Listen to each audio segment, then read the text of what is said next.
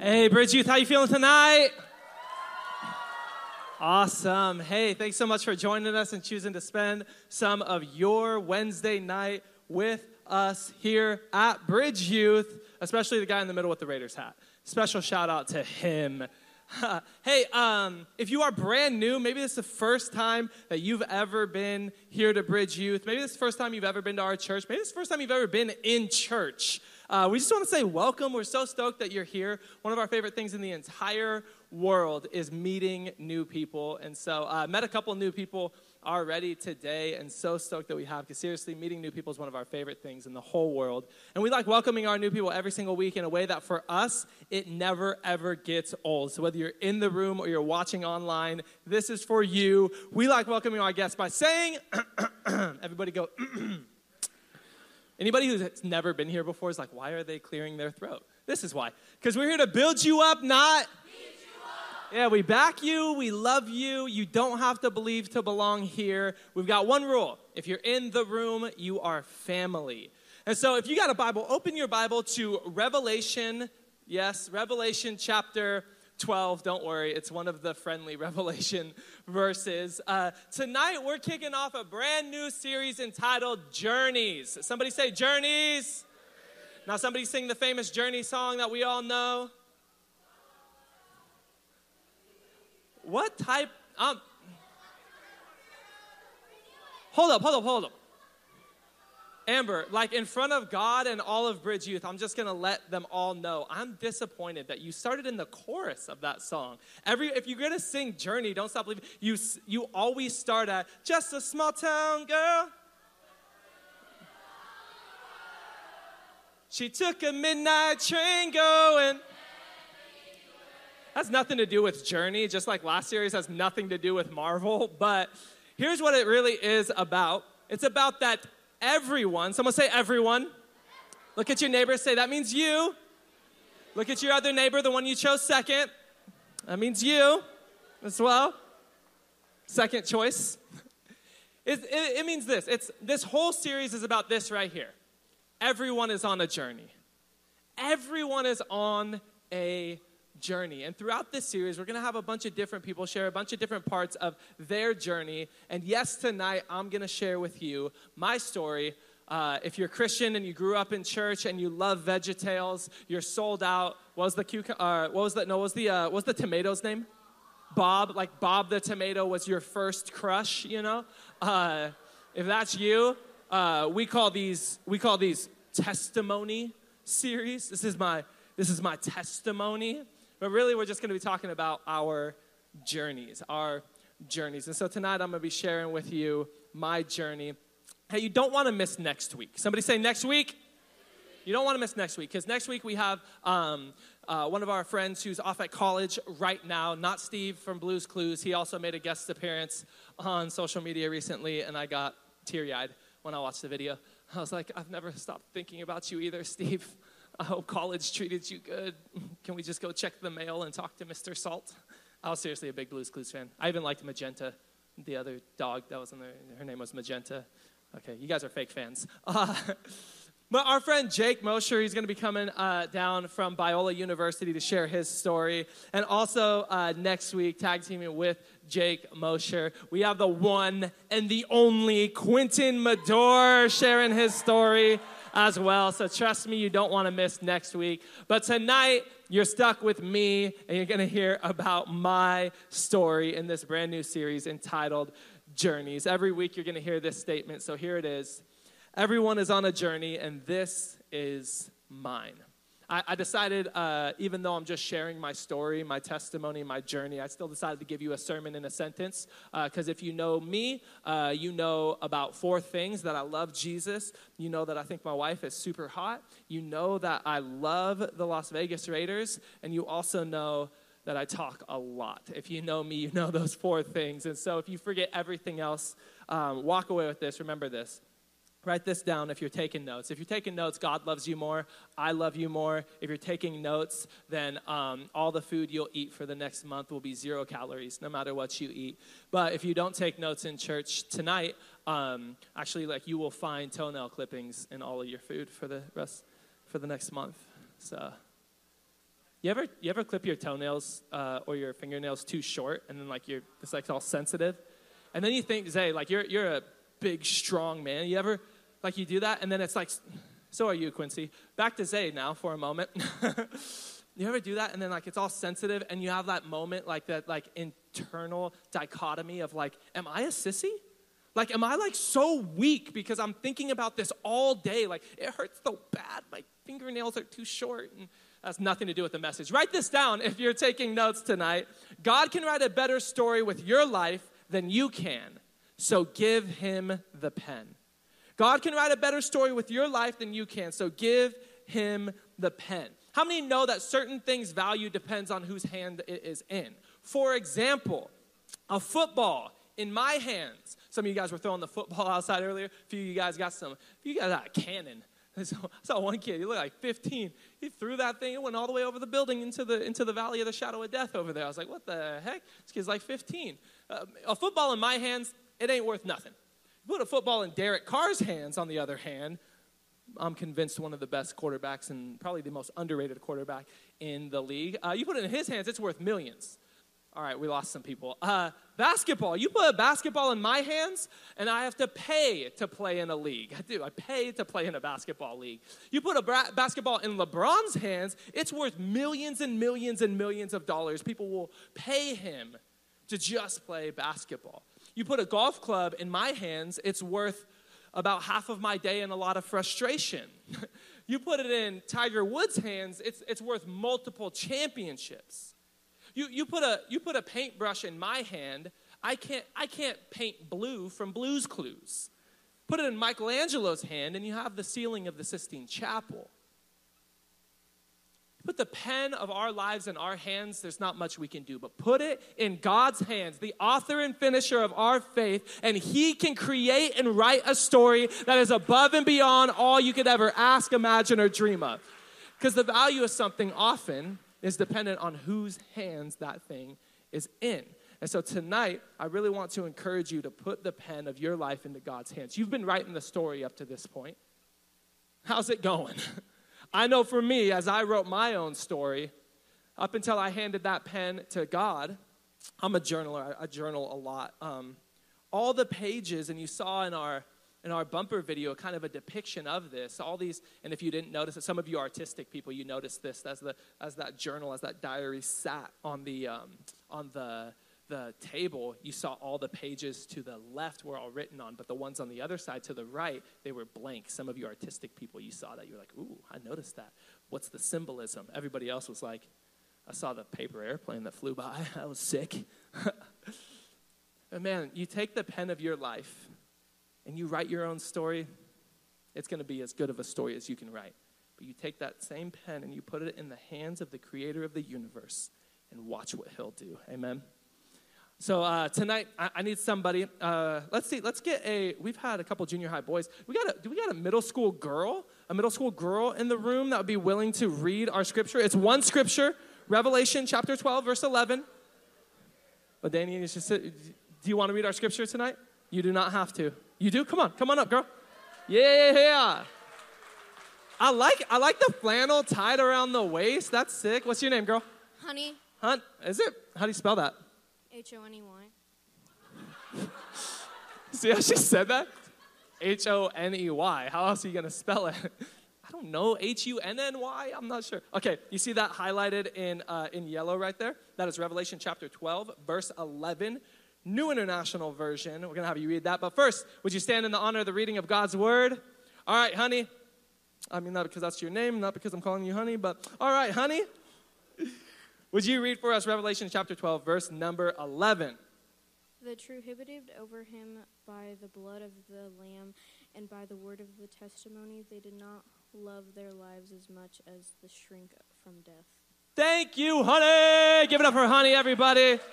One more time. They triumphed over him by the blood of the Lamb and the word of their testimony. They did not love their lives so much as to shrink from death. Let's pray. God, you're good. We love you so much, God. You are awesome. We praise you. We magnify your holy name. God, I pray in Jesus' name. I pray in Jesus' name that you, this week, it's an imperative and an important week in, I know my life, God. Maybe everybody else doesn't care. They're heathens and they're non-Americans here who don't love American football. But God, for the rest of us saved, sanctified saints who love football, God, I pray in Jesus' name. I don't care about tomorrow, Thursday. I don't care about Sunday. But God, Monday night, primetime football, 5:15 Pacific Standard Time, as your team, the Las Vegas Raiders, face off against the Baltimore Ravens. God, I pray in Jesus' name that you would bless your team, that you would not bless the Baltimore Ravens. God, I don't care that I have Lamar Jackson in one of my fantasy football teams. God, I pray that they would lose, and they would lose actually just by a little bit because I need some points in fantasy football, and you would bless your team, the Las Vegas Raiders, in Jesus' name. And all of God's people said, amen. A lot of amens that time. Usually people are like, I don't know if I can amen that I hate the Raiders. Well, okay, whatever. And I hate you. I'm just kidding. I'm just kidding. Hey, have you ever been in so much trouble you thought your parents were going to kill you? You're like, I'm about to be a victim of a murder. I'm in so much trouble, my parents are going to kill me. I want to share with you a story. When I thought that my parents were going to murder me. Like, I literally thought that my parents were going to kill me, like actually kill me. No joke, I was afraid for my life. So in sharing my journey, one of the things, just like as kind of a precursor before I get into my story, that you need to know, my family, we were ghetto. Like, we were hood. We were broke. We didn't have money. Nothing. Like, I know here in Temecula, you don't know what this is, but we were on this. It was called welfare. We were on welfare. We lived in, like, one-bedroom apartments the majority of my life. And I kind of struggle sometimes to, like, help people understand, like, what type of broke we grew up with. And I'll be like, oh, like, the electricity got turned off sometimes. I'm like, I don't really, I can't connect with that. Like, I've always had electricity. I can't relate to that. And one of the ways that I'll help people understand how broke we were is I'll tell them this. Everybody knows this thing in life. It's a beautiful thing. Often right after school, long day, you get home, you're tired. Man, there's one thing that's just, like, there for you all the time. And that's your afternoon snacks. What's your go-to snack? Like, just shout it out. What's your go-to snack? Pop-Tarts? All right, can I give you really quick a Pop-Tart hack. Pop-Tart hack. Get a Pop-Tart. Throw it in the toaster. As soon as you get your Pop-Tart out the toaster, butter your Pop-Tart. Trust me. Don't look at me like that, Hattie. Judgmental eyes. Trust me. You'll never eat Pop-Tarts regular ever again. Rice Krispie treats, bro. Rice Krispie treats hit different. Here's how broke we were growing up. We weren't allowed to have snacks. Like, we didn't do snacks in our household because literally it was like, we struggled to the point where it's like breakfast, lunch, dinner. Like, that was it. And so we couldn't have snacks. We didn't do snacks in the house. We never had soda, stuff like that. Like, you thought your life was a struggle. I didn't drink soda till I was 19 years old. That's not true. I drank soda before I was 19. But we didn't do snacks. So one night, my mom and my stepdad, they were getting ready to go get dinner. They were going to get the prestigious, the really well-known, delicious, God-given KFC. And so I went to go get KFC, and my parents, no snacks in the house, that's the rule, said, hey, Josh, Corey, we're going to get KFC. We're going to get dinner right now. Don't need anything. We'll be back in 30 minutes. Don't need anything. We're going to get dinner. I said, okay, cool. Make sure to get extra mac and cheese because we all know KFC's mac and cheese goes crazy. Also, El Pollo Loco's mac and cheese. Amazing. Unpopular opinion, both of which are better than Chick-fil-A's mac and cheese. Just saying. It's true. It's true. Don't kill the messenger. That one's directly from the Lord, okay? I know it's the Lord's chicken, but still. And so they're like, don't eat anything. So yeah, no problem. And they kind of like repeated themselves a bunch of times. It was a little bit weird. It was like, you never repeat yourself this much. And they're like, don't eat anything. It's like, okay, cool. Yeah, no problem. We're not going to eat anything. We got it. You're getting KFC, all that, extra crispy and extra mac and cheese. Do your thing. Like, we'll see you in 30 minutes. They leave. They walk out, close the front door. Boom. This was BC, okay? I need to preface this next part with this was BC. What does BC stand for? This was before Corey knew Christ, okay? BC, in this situation, stands for before Christ in Corey's life, all right? They close the door. They walk out. I wait to hear that they leave, and I look at my brother, my older brother, Josh. I look straight at him. I go, yeah. He looks at me. He's like, what? I go, F mom and dad. But I said the word. It was BC. Don't judge me. There's so much judgment in the room right now. All right, let me just lead myself to the Lord real quick, and then you guys can stop judging me, okay? I was not saved. I was a disrespectful punk, okay? I know. I should have never said that. Okay, can we move on with the story now, and you can take your judgmental looks off the face, okay? So I said that. And then I went into the kitchen, and I proceeded to eat all the snacks. But here's the thing. When we were kids, like growing up hood, not being able to have snacks, you became strategic. So what you do is you don't go to the chips and eat like half a bag of chips. We had 3-4 bags of chips in the cupboard. What you do is you eat like 2 chips from each bag, and you put it right back where you found it. If you're going to have a bowl of cereal, you only put a tiny bit of milk in your cereal. What goes first, the cereal or the milk? Thank you. You guys are saved. If you said milk, there's something wrong with you. Something wrong with you. Put the cereal first, for sure. All right, so if you're going to do cereal, you get like a tiny bit of each cereal so it's not noticeable. So I got a little bit of cereal, I got a little bit of every single chip, tiny bit of soda that's like unnoticeable. I'm saying I went to town. Like by the time my parents are getting back home, bless you, by the time my parents are getting back home, I am full. We sit down for dinner, sitting there. I like get a little bit of everything because I'm literally full. Like I ate like all the snacks, And my parents, like, are kind of noticing. They're like, hey, Corey, because I would usually eat a ton. They're like, you're not eating much. And, like, we got the extra mac and cheese for you. You barely touched it. I'm like, yeah, I don't know. Like, my stomach's feeling a little weird. And, yeah. And they're like, you didn't eat anything while we were gone, did you? I was like, Mom, Dad, me. Maybe Josh, that heathen. Like, he might be demon-possessed. But me? No, I'm not me, Mom. Never would I ever do anything that you've ever told me not to do. I would not do that. Come on, I love you, honor you, respect you, all of it. And they're like, okay, no problem. So then they leave. I have to give you really quick the layout of our apartment at this time. So we have like, let's say the living room here. As you walk this way, here's like a hallway. Here's our front door. There's the kitchen. Right straight into this hallway is my parents' room, my mom and my stepdad. You go this way, and you turn down the hall. That was my room. That's almost irrelevant. That was mine and my brother's room over there. But the important part is there's my parents' room. It's a straight shot to the kitchen, right? Straight shot to the kitchen. My mom and my dad, they go into their room, and they come walking out. This is after dinner, and they're holding a video camera. Remember when I told you we were broke? I looked at them and said, where'd the video camera come from? Where'd the video camera come from? They're like, oh, we just got it. I said, that's awesome. You can now film all the sports events of mine that you never come to. So where'd you get it? And they're like, we'll ask the questions here. You guys sure you didn't eat anything while we're gone? I said, no. Oh, bro, when I tell you my heart was beating 1,000,000 miles an hour. And literally here was like I didn't even believe in God yet. Here was my prayer. God, please, let there just be no audio on this thing. You're like, let them see that I ate all the snacks. That's fine. That's like a whooping and a week's grounding. That's fine.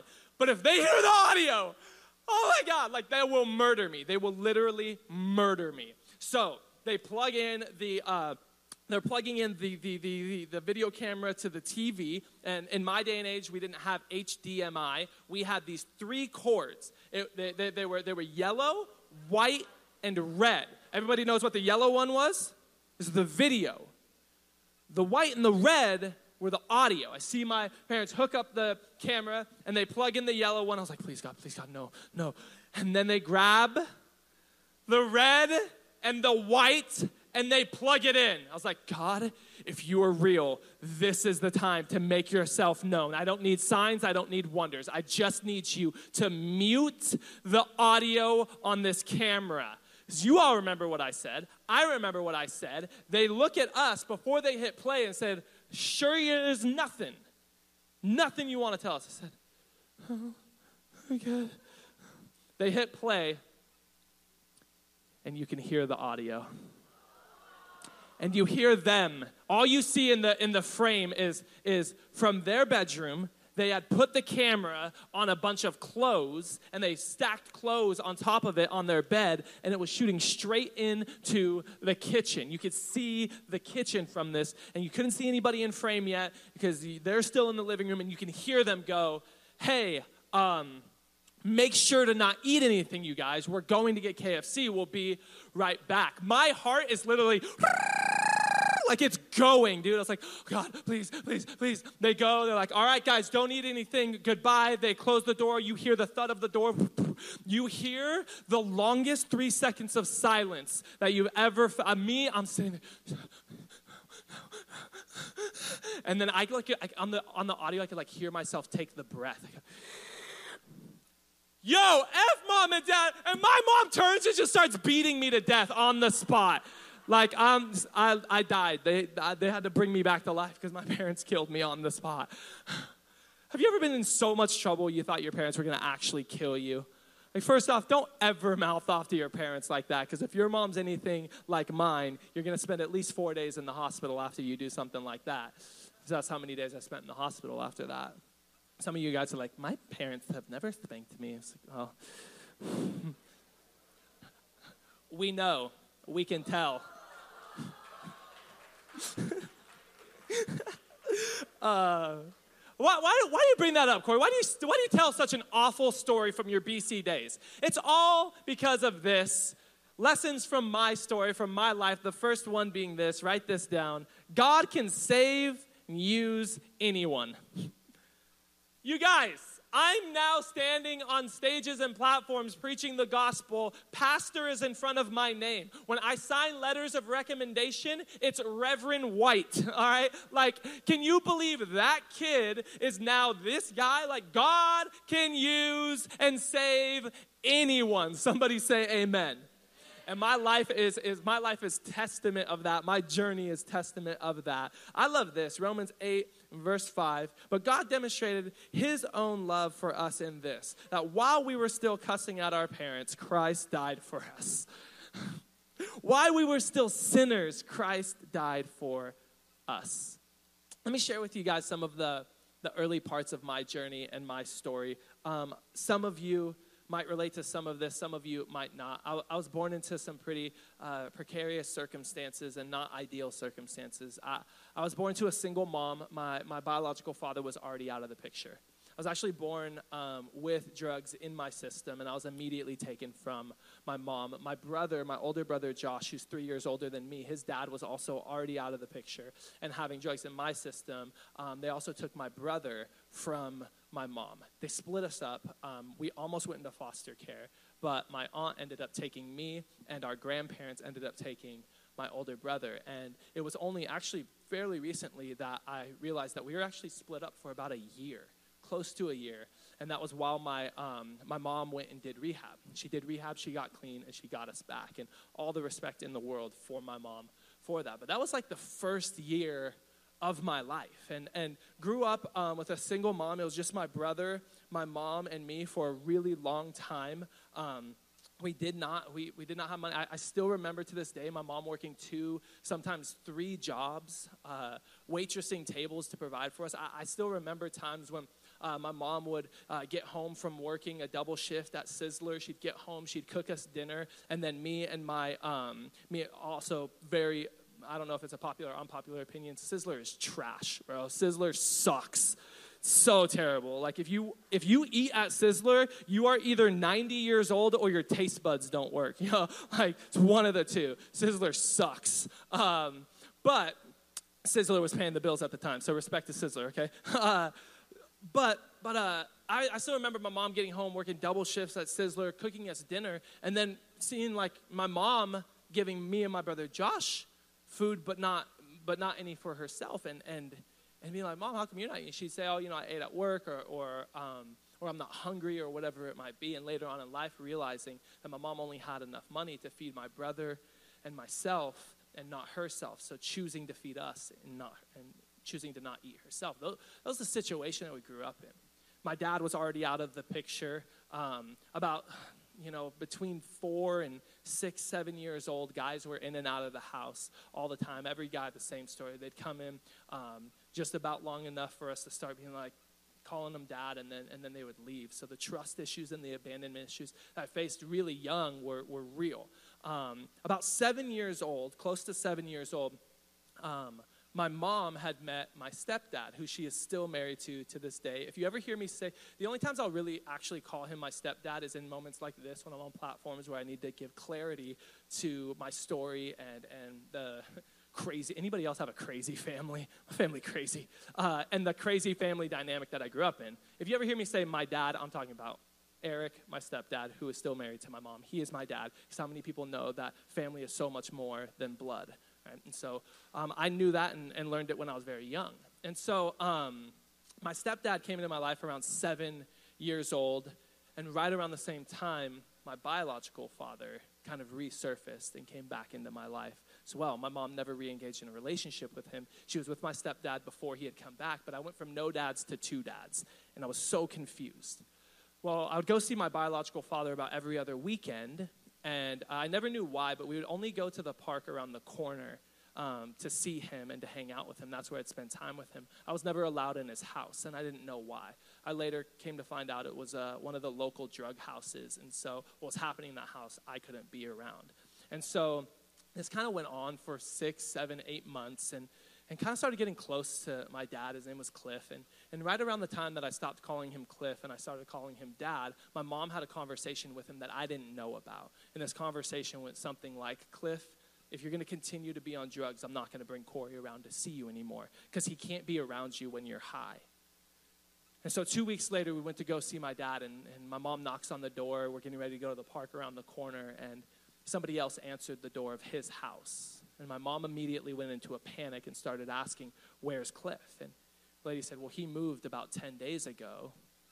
And my mom asked, well, did he leave a phone number?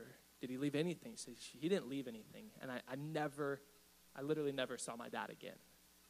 And that was all by the age of 7. Well, fast forward to junior high. Now I'm this kid who's growing up in East Riverside, which is like Diet Compton. You grow up on the west side of Riverside, that's one thing. East side of Riverside, it's bad news. And so that's where I was growing up. And I found myself dealing with like a lot of the abandonment issues, still not really knowing the role of my stepdad in my life. He was working 2, 3 construction jobs, so he'd be gone before we woke up, and then he'd be getting home from work after we'd already go to sleep. He was living with us 2, 3 years before I actually got to know him, because of how hectic the work schedule was for him to do what the honorable thing was, which was to provide for our family, and to do it in the one way he knew how, which was to work construction. And so I didn't even really know him. I had really no father figure, no father figure in my life. So I kind of just went crazy. And very, very young, I started doing things at 13 that most 23-year-olds hadn't done. I found myself in East Riverside hanging out with my friends whose older brothers were all gang members, and we'd go and hang out with them all the time. The first time that I ever, and some of you guys, everybody in this room is older than 5th grade, and some of you guys will have to have some conversations about your parents about what I'm about to say, because you won't completely understand everything that I'm going to say. But the first time that I ever smoked weed was in the 5th grade. And so my life was crazy, and I was doing I call middle school, I literally to this day when I share my story, I'll call middle school the dark ages, because middle school was so crazy for me. And I look back on middle school now, and I am absolutely like blown away at what life looked like for me. At 13 years old, I was hanging out with some of my friends and their older brothers who were gang members. I remember they would always have me be the one to steal alcohol and stuff at liquor stores because at 13, I looked like I was 7, And so I was always younger than I looked, and the cashier behind the counter would never look in my direction when we would all walk into a liquor store. So they do that. And one time they tried to get me to steal a car, and I tried to steal this car.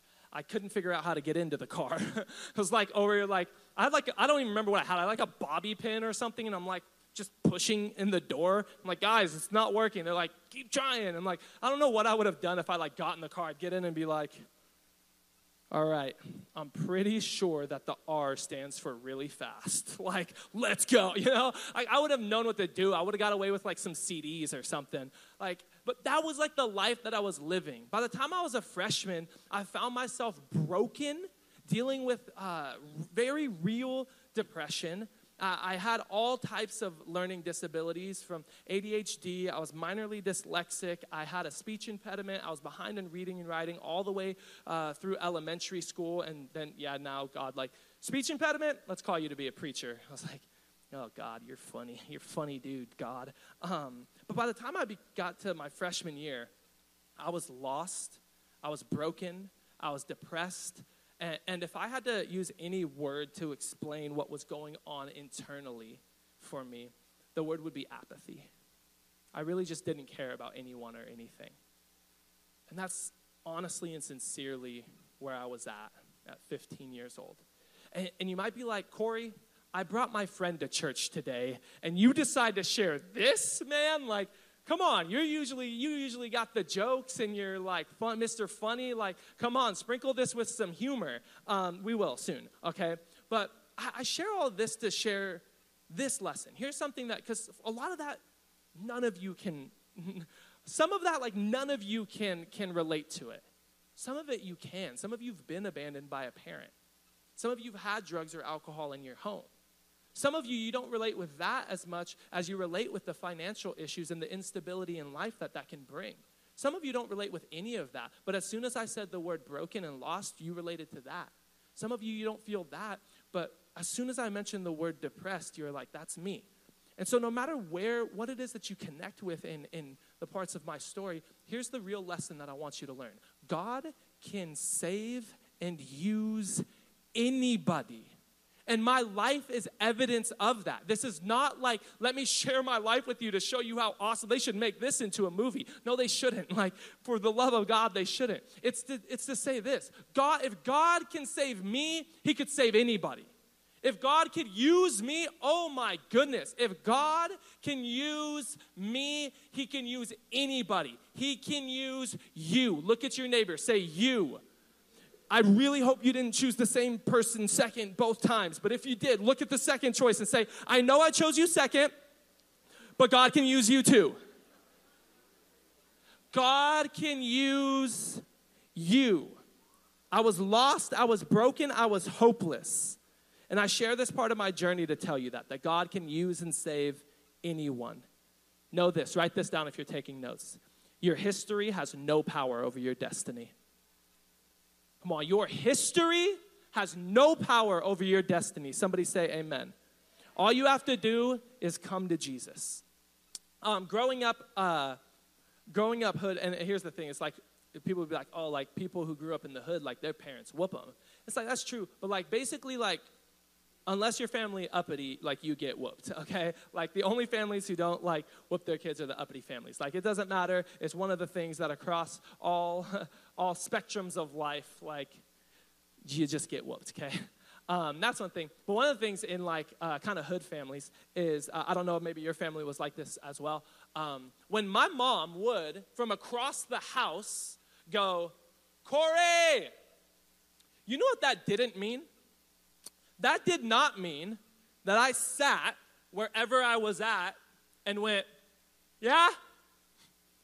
What does it mean when your mom or your dad yell your name from across the house?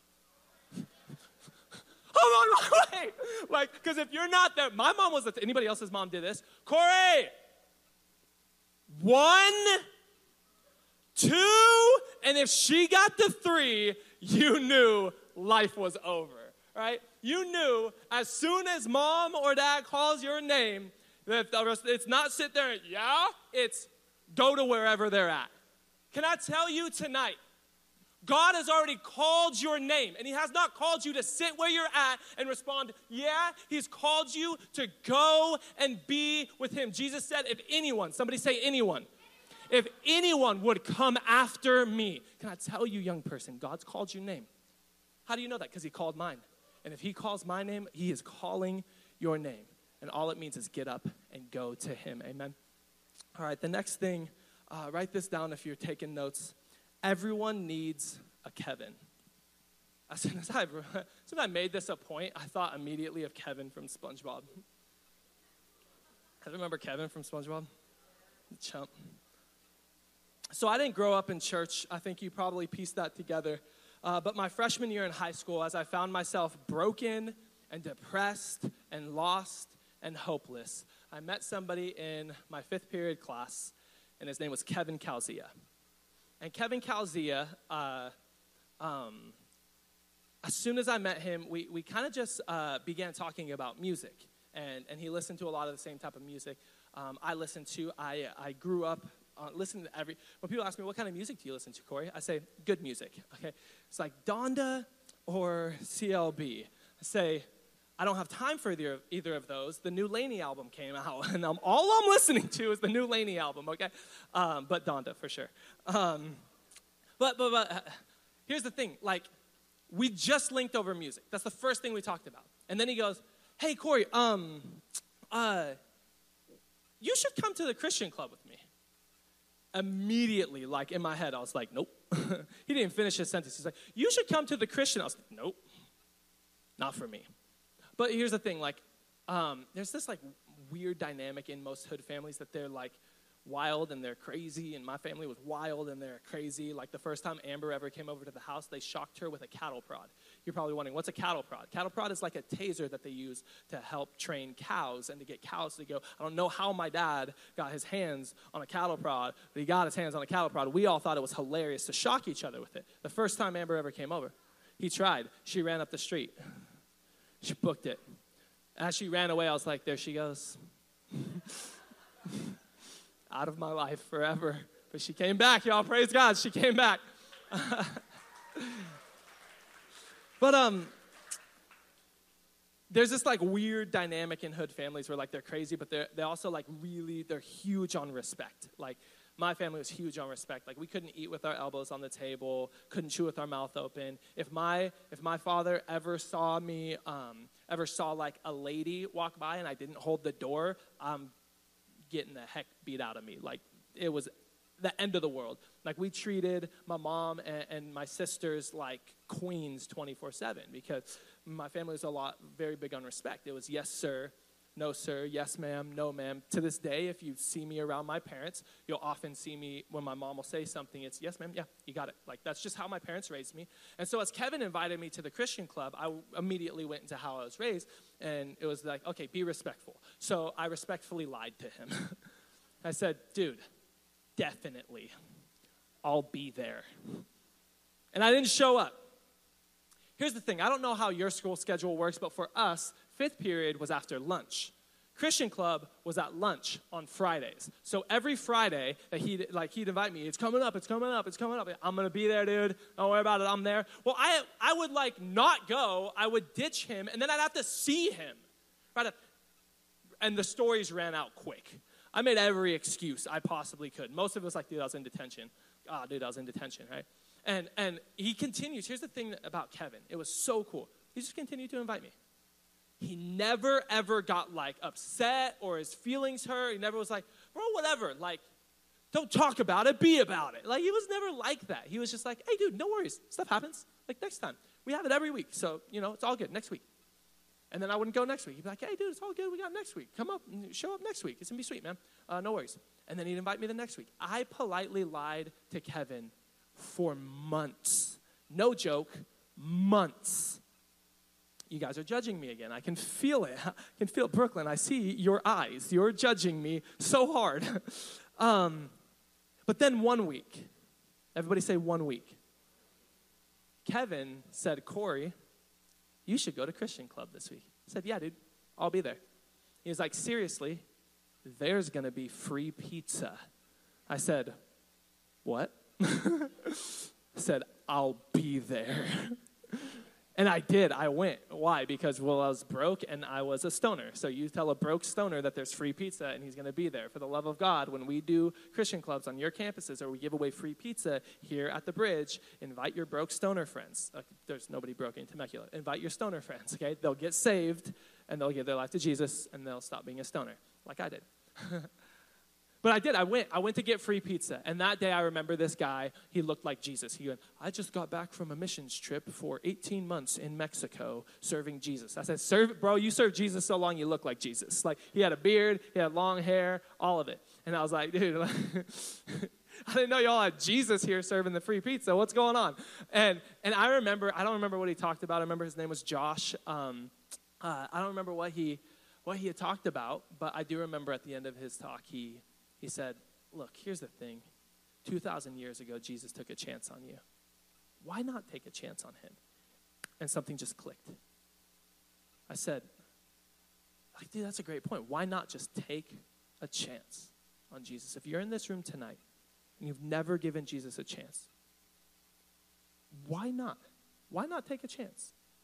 I remember thinking to myself in that classroom, the lights weren't dim, there was no keyboard player playing, the hazer wasn't on, there was no vibe or mood set, okay? And I know what you're thinking, how could the Holy Spirit even operate? Well, he did. In that awkward, like, fluorescent light room with 50, 60 of my high school peers there, he said, why not take a chance on Jesus? And I remember thinking, yeah, what do I have to lose? And as I thought that, I was like, dude, I have, like, legitimately nothing to lose. He said, all right, well, so if you want to give your life to Jesus, just stand up right now. And there was no keyboard. He didn't say, all right, with every head bowed, with every eye closed, out of respect for the people around you making a decision, Christians praying in the room right now. No, it was just like, oh, yeah, so if you want to give your life to Jesus, take a chance on him, just stand up right now. And I was like, oh my gosh, I'm standing. Like, I was like, dude, when did I go from seated to standing? And I'm standing and I look around and nobody else is standing. And I'm like, oh, and then I see somebody over here stand up. I was like, thank you. My gosh. Somebody else stood up. I was like, yes, you're the best. Like, I'm not alone. And everything changed for me that day.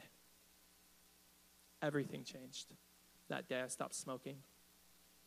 I stopped going to parties and places that I shouldn't be at. A lot of the people I spent my time with, I stopped spending my time with them. At the time, I was, like, literally, I was stealing everything. If I wanted it, I just went and I stole it. No joke. Like, literally, if I want. Like, I never paid for a pair of shoes. I would just go steal shoes. And I stopped stealing stuff. Everything changed. Can I tell you, I was 15 years old at the time. I've never backslidden. I've never walked away from the Lord. I've sinned, I've messed up. Of course, we all have messed up. We've all sinned. If you're brand new in the room, you're about to have the most encouraging moment you've ever had in your life. Raise your hand real quick, Bridge Youth. Raise your hand if you've ever sinned or messed up. See how quick those hands went up? Like, yep, that's me. That is why we're here. Because I am a mess. And I need God to turn that mess into a message. Come on, somebody. But everything changed for me that day. Everything. And it wouldn't have happened if not for Kevin. Everybody needs a Kevin. Now, here's the thing. Kevin didn't just quit at Connection. He moved on to Investment. Every single Wednesday, that was youth at the church that he was going to called Harvest Christian Fellowship. It was a church in Riverside. And every Wednesday, he said, hey, why don't we start doing this? You skate, right, Corey? You skate? I was like, it's my life. And he was like, well, Jesus is your life now, but we'll figure that out later. I was like, yes, absolutely. All like literally it's the only thing in life I care about. It's like, why don't we, on Wednesdays, we'll skate. My parents will pick us up. They'll take us to church. And I'm like, that's great. But like Harvest on the other side of town, like I'll have no way to get home. He said, don't worry about it. We'll take you home every week. And we did that every single week for the rest of the school year. Every week. He invested. It cost him time. It cost him money.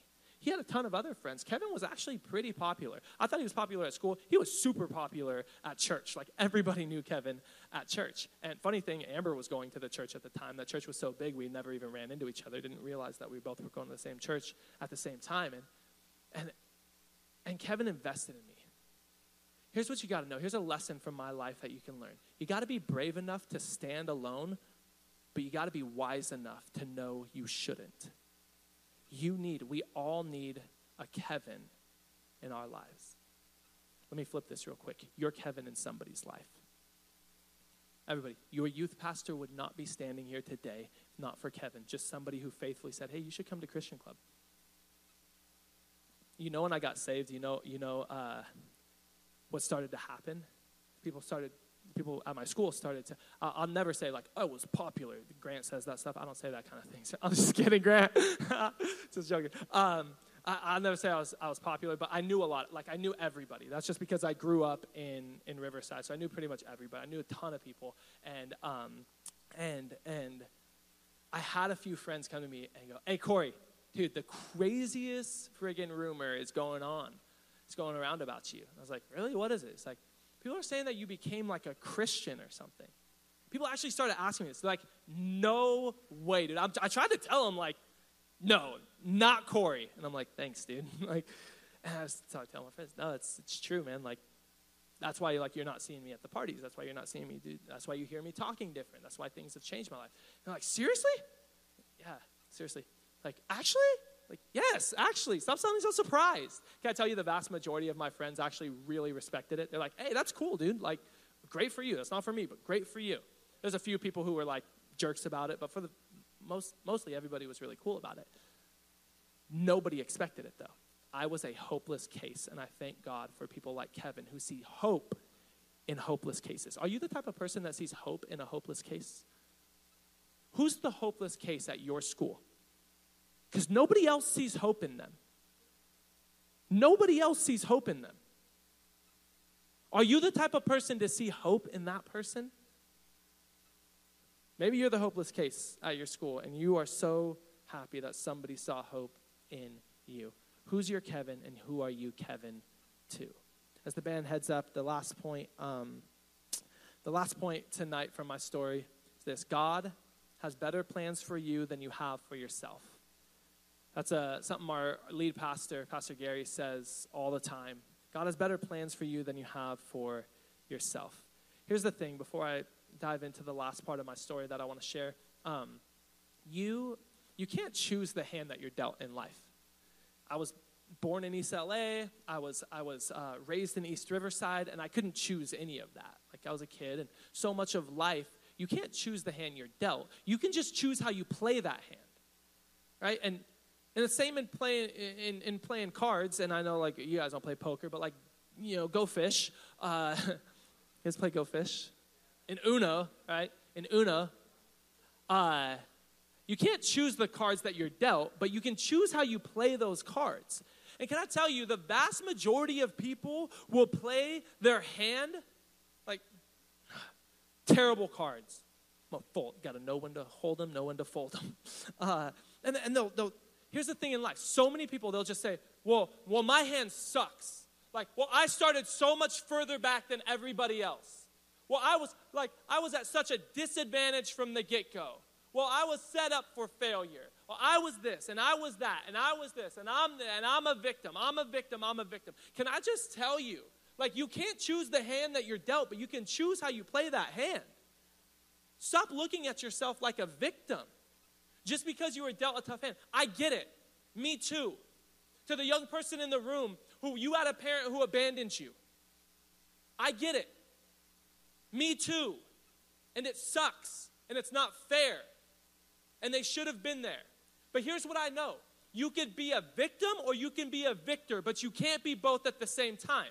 And when I started to realize that we had stuff in God's word that said things like, you're not a conqueror, you're more than a conqueror in Christ Jesus. And that nothing can separate you from his love. No angels or demons or principalities, nothing can separate you. Not disease, not famine, not struggle, not hardship. Nothing can separate you from God's love. And when I started realizing this, that every single victory I would ever need was already purchased for me on the cross, I realized I haven't lost. I'm not fighting for victory. I'm fighting from victory. Jesus already purchased me every single victory I would ever need. I just need to stop looking at myself like a victim. And that was key. Can I tell you, you have a culture and a society and a world right now that wants you to look at yourself like a victim, that wants you to make every excuse to why I can't this and I can't that. I could never do anything great. I could never change the world. God could never use me. God could. Just for a moment, maybe you don't believe in God, but let's just for a moment, let's just all for a moment say, assume that we all believe in God. If God is real, then Satan is real.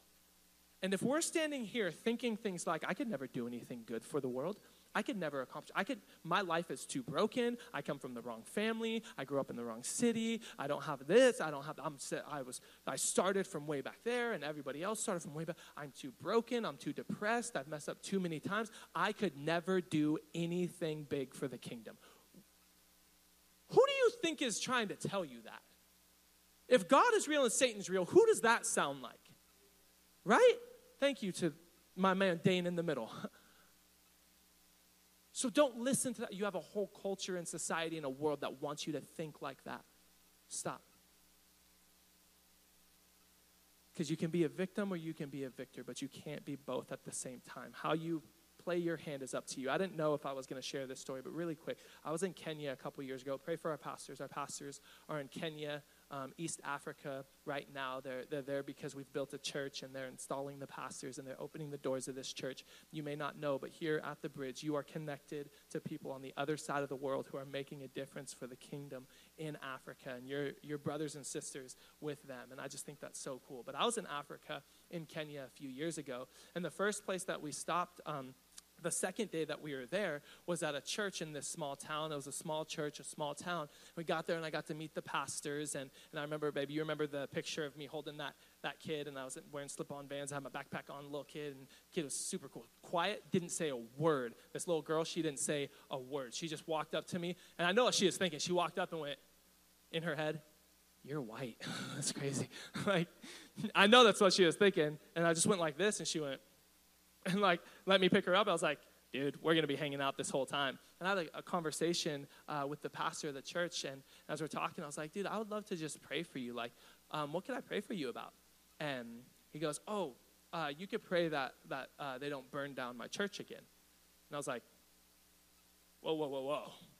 First off, you said a couple things I need to address. One, burn down church, that's crazy. Number two, you said again. What do you mean again? He's like, we came and we planted a church here. They've burned it down 6 times. And I was like, 6 times?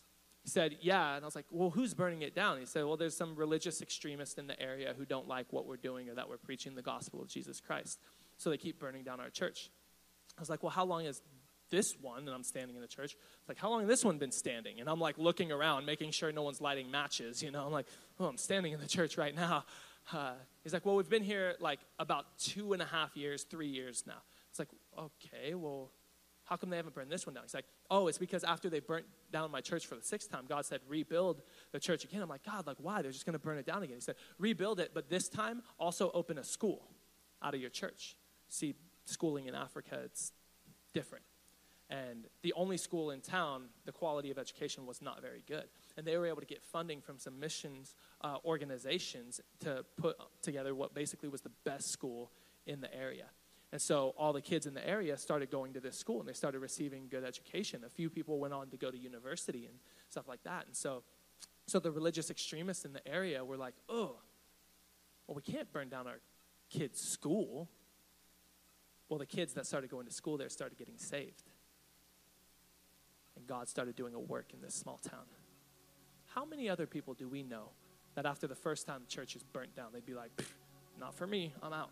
This dude, talk about a bad hand, but talk about playing that hand like a baller. Said, you're going to burn down my church? No problem. I'll just build a school for your kids. And how many of us look at our lives and our stories and we go, my hand, it's so bad. Can I tell you, God has better plans for your life than you have for yourself. And look at my life. You know what I wanted to do for a living? Well, plan A, I was going to be a pro skater. Wow, you guys laughed at my childhood dream.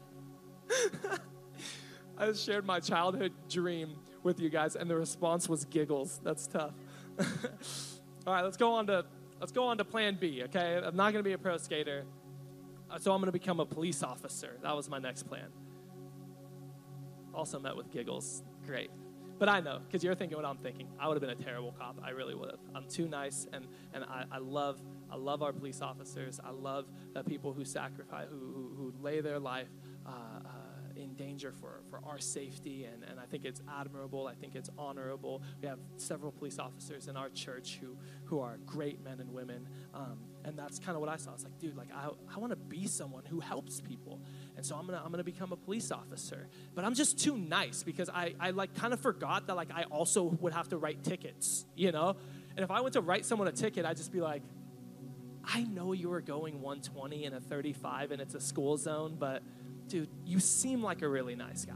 So, like, that would be me, you know, so that didn't work out. But can I tell you, God's plan was so much better. 19 years old, I was lost. My life kind of started falling apart again. But this time, not because I was destroying it, just things didn't work out. Because you could do everything right and still have things go wrong.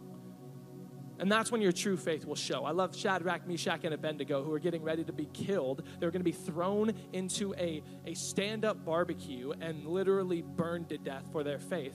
And they tell the guy who was about to kill him, hey, King Nebuchadnezzar, oh, man, like, you can try to, like, kill us for our faith, but, like, God's going to save us. But even if he doesn't, see, and I was in that even if kind of season, and I was homeless. I lost my job. All this stuff was happening. I was living out of my car. And in the midst of that season, I still went to youth camp as a youth leader. I don't know where that money came from, but I went to youth camp as a youth leader. And I remember sitting at Pinecrest, the same place that we still go to camp to today. It's a unique and a special place. Go to camp next year, trust me. And I was sitting in the back left part of the room, and I don't know why I remember this, but I was literally sitting there with a Capri Sun straw in my hand. And I'm twiddling the Capri Sun straw. I don't know, they don't have Capri Suns at Pinecrest. I don't know where this Capri Sun straw came from. But I was registered to go to RCC literally in a couple weeks to pursue criminal justice and try to become a police officer. And I had a conversation before that service with my youth pastor. And I said, man, like, my life's falling apart. I'm literally living out of my car. I don't really have anywhere. I'm bouncing from friend's house to friend's house, staying wherever I can, and I lost my job, and I'm going to school in the fall, not like long from now, but that doesn't even, I feel like I'm just doing that because that's what my older brother was going to do, and I don't know what I should do. And my youth pastor said, Corey, have you ever prayed like, God, what do you want to do with my life? And I was saved for like 3.5 years at that point, and I realized I never prayed that prayer. He's like, well, why don't you just pray that and see what God says? So we get into the service, worship's happening. I'm the kid sitting in the back. I'm the youth. Let me rephrase that. I'm the youth leader sitting in the back, not worshiping God, twiddling a Capri Sun straw. The worst youth leader of all time, for sure. And I remember just saying this: God, if you tell me what to do with my life in this service, I'll do whatever you tell me to do. And then the speaker went up on stage. I don't remember his name. All I remember is he was from Colorado. That's literally the only thing I remember. Went up on stage and he started doing his intro to his message, and he stopped dead in the middle of his intro. And if you know anything about public speaking and preaching, you learn certain things like how important intros are and how important a hook is when you're going to be, even when you're writing, having a hook is really important when you're going to be doing any type of writing or public speaking. And right after his hook, he kind of just paused and he went silent for like 30 seconds. Which like isn't a long time for silence, but at youth camp, that's a really long time for silence. Like you're just waiting for one of the junior high boys in the back to be like, like, ah, dang. And I would be the guy's like, that's kind of funny, actually. But please don't do that. Be reverent to the Lord, okay? And after his 30 seconds of silence, he goes, I'm sorry, you guys. I just feel like the Holy Spirit's speaking to me right now, and I can't shake this or move on without saying that there's somebody in the room right now who's on their way to be a police officer or a firefighter, but God's calling you to ministry, and I think he's calling you to youth ministry. Don't run from that calling. God has a better plan for your life than you have for yourself. And Amber and I are moving into our 14th year of full-time ministry.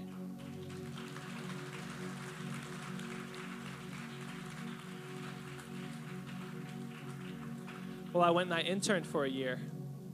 And after that year, the next summer, I married the girl of my dreams, and we both got into full-time ministry. Can I tell you, God has a better plan for your life than you have for yourself. You're not getting it. Like, you're not. God has a better plan for your life than you have for yourself. You take the pen of your life and you put it in God's hands, I promise you, he will write a better story. He will write a better story than you can. Here's what God promises. God says, I am able to do above and beyond all you could ever ask, imagine, or dream of. That means God has already committed himself to, oh, this is what you've asked? Okay, I'll do this. This is what you've imagined? I'll do this. This is what you've dreamed of? I'll do this. This is what's in your heart? No problem. I will exceed that. God's committed himself to that. But only if you put the pen of your life into his hands. That's the only stipulation. He said, I'll go above and beyond. And I know what's already happening because this happened in my life as well. I sat there and that preacher said that at Pinecrest, and literally right before that service, I had the conversation with my youth pastor. Imagine you're me. Imagine I'm my youth pastor. He went, just looked down like the row of chairs at me, and he's like, it's you. I looked back and was like, I know. He's like, are you hearing this? I was like, everybody's hearing this. He's got a microphone. He's like, that's for you, man. I was like, dude, he might as well have a neon sign with my name on it. But in the moment, I started thinking, but that doesn't make any sense. Like, I can't be a pastor. You know, like, I wonder if, I started thinking, well, you know, I'm a musician. Maybe I'll just do, like, music stuff in ministry or something.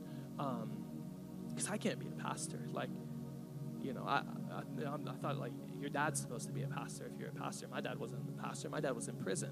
Because that's what I found out later. The reason I'd never seen my dad ever again was because shortly after he had left, he got locked up. He was in prison for the remainder of my childhood. It's like, I'm from the wrong family. I'm from the wrong neighborhood. Preacher, I have a speech impediment.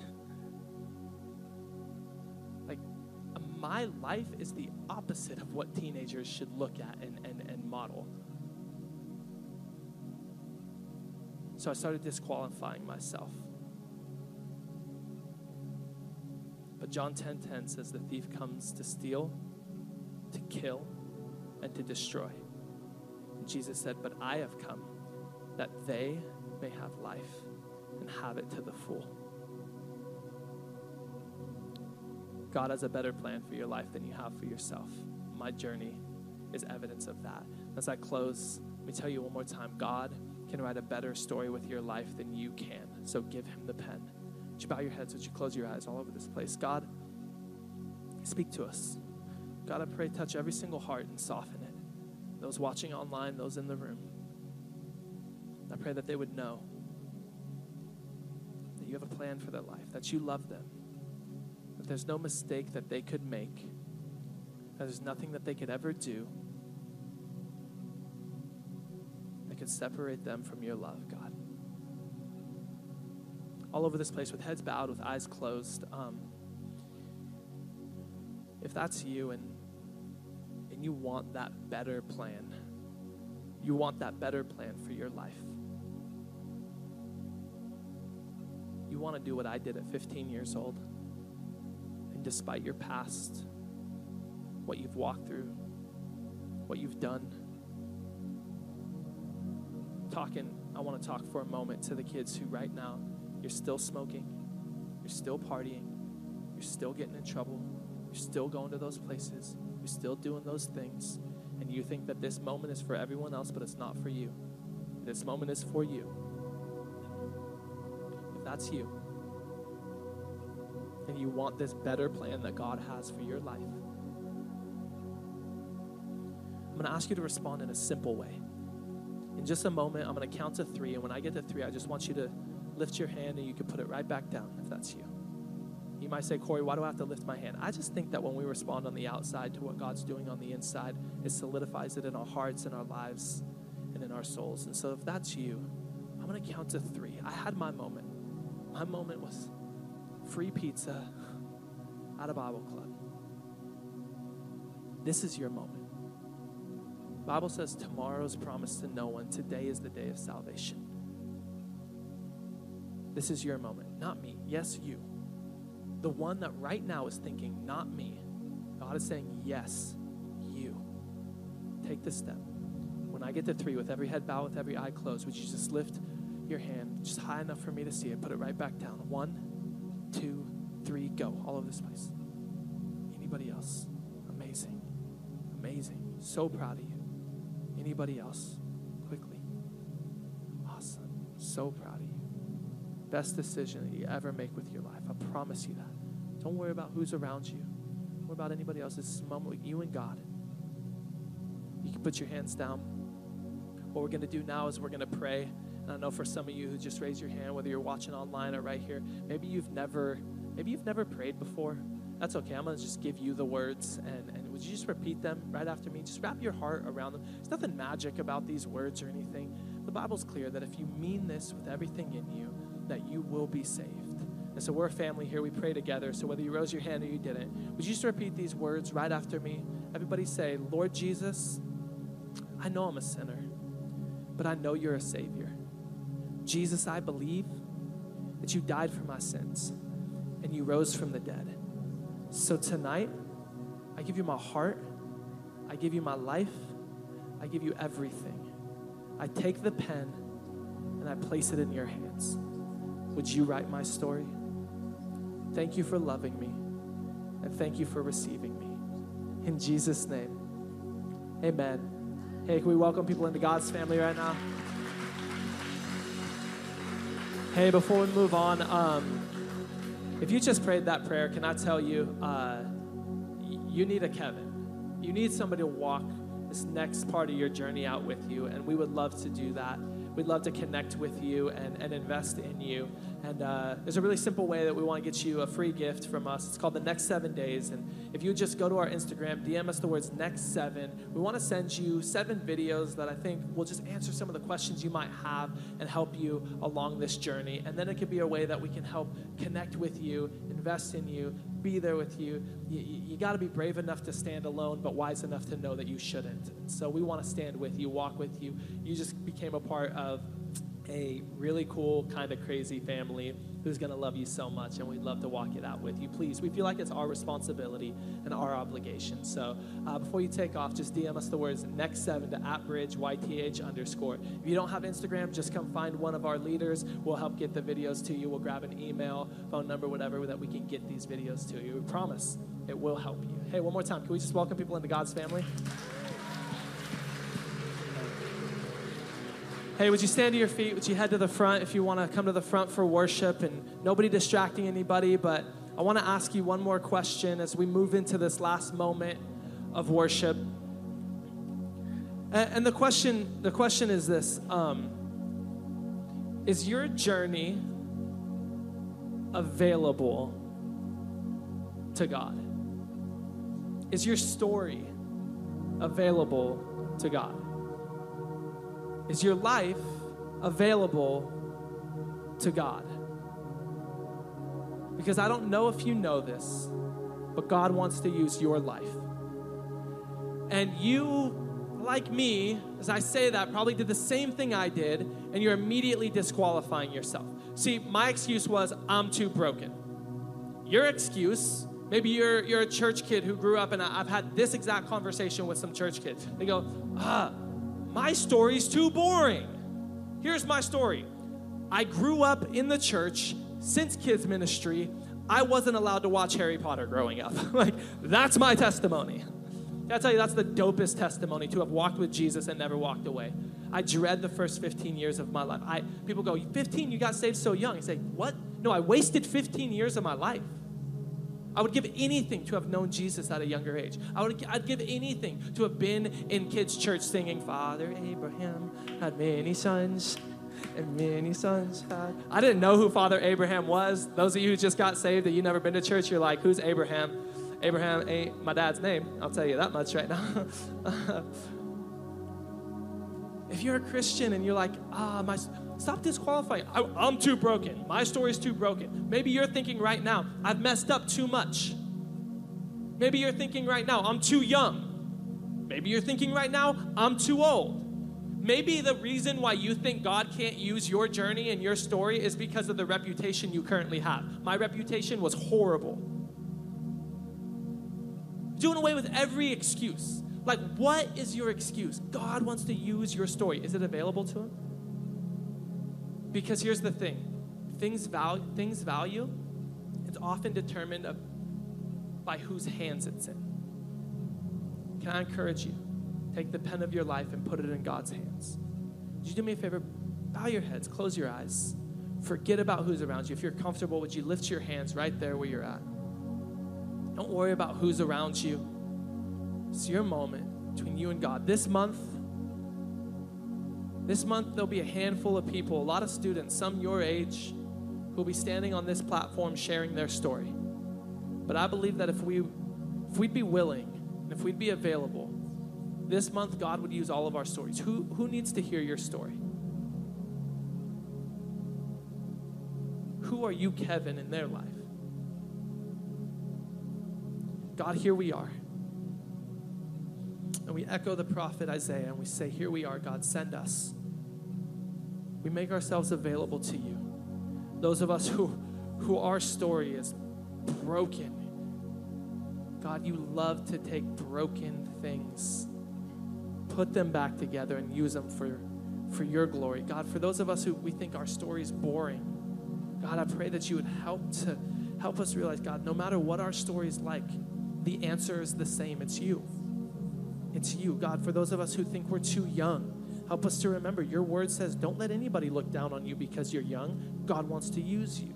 For any of us who think my reputation, it's so shattered, it's so broken. God, Saul, who became Paul, who wrote the majority of the New Testament, was murdering Christians, and then he became a Christian, and within days started preaching the gospel. His reputation was horribly tainted. God, for any of us who think we come from the wrong family or the wrong city or the wrong perspective about ourselves, God, those of us who've lived wrong, God, those of us who are, it's just everything seems wrong, I pray, God, that you would turn those things around. And in this moment, we make ourselves available to you. And we say, use us and use our journey. Let's worship him tonight. God, we worship you. And we praise you. We honor you. You are good.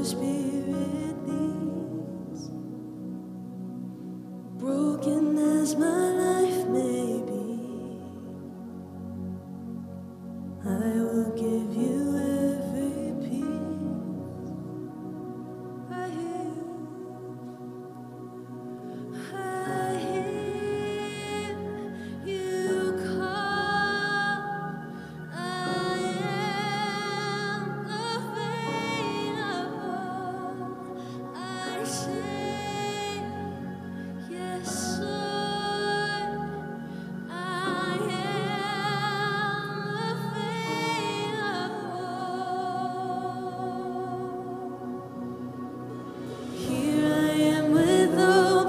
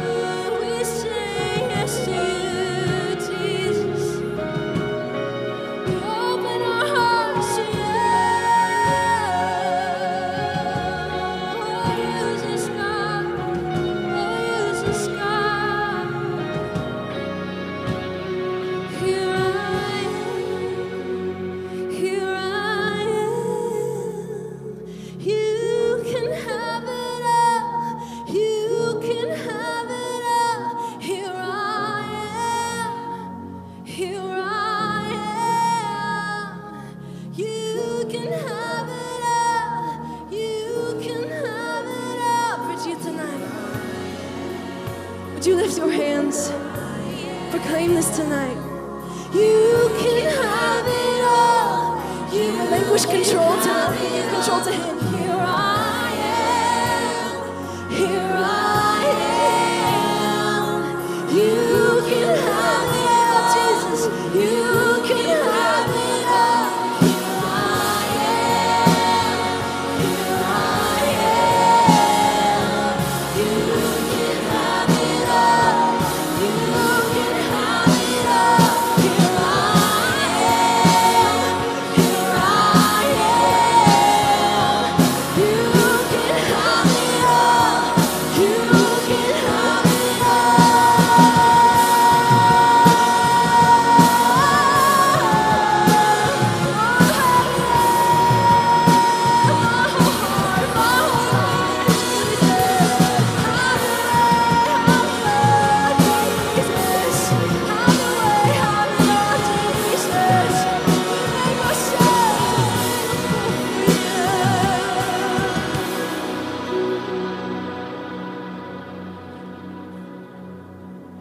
For the one who gave me life,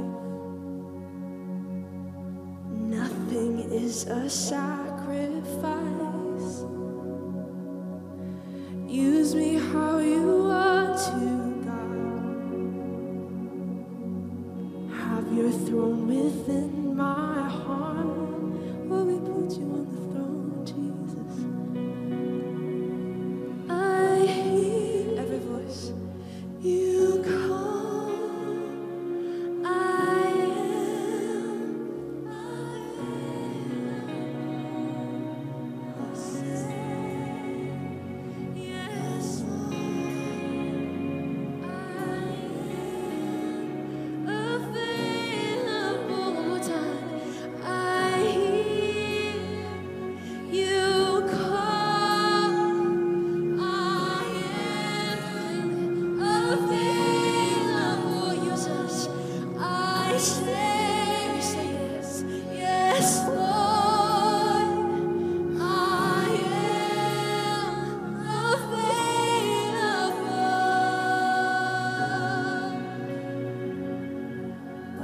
Bridge, I just want to remind you guys that our story might not be as exciting as Corey's. Mine, definitely isn't. But it's not really about us. We don't deserve it. We can't earn it. And we're also not bad enough to scare God away. He loves us all anyway. And He wants to use each and every one of us. And He wants to do it starting tomorrow. You don't have to wait. You can wake up tomorrow and just go for it. And God will help you all the way. Amen? Just want to remind you guys the next 7 days to DM the Bridge and get those resources. Even if you're new on your walk too, it's a super helpful resource. There's a whole bunch of questions I know I had to when I started walking with God. So use those, you guys, all right? And we'll see you guys on Sunday.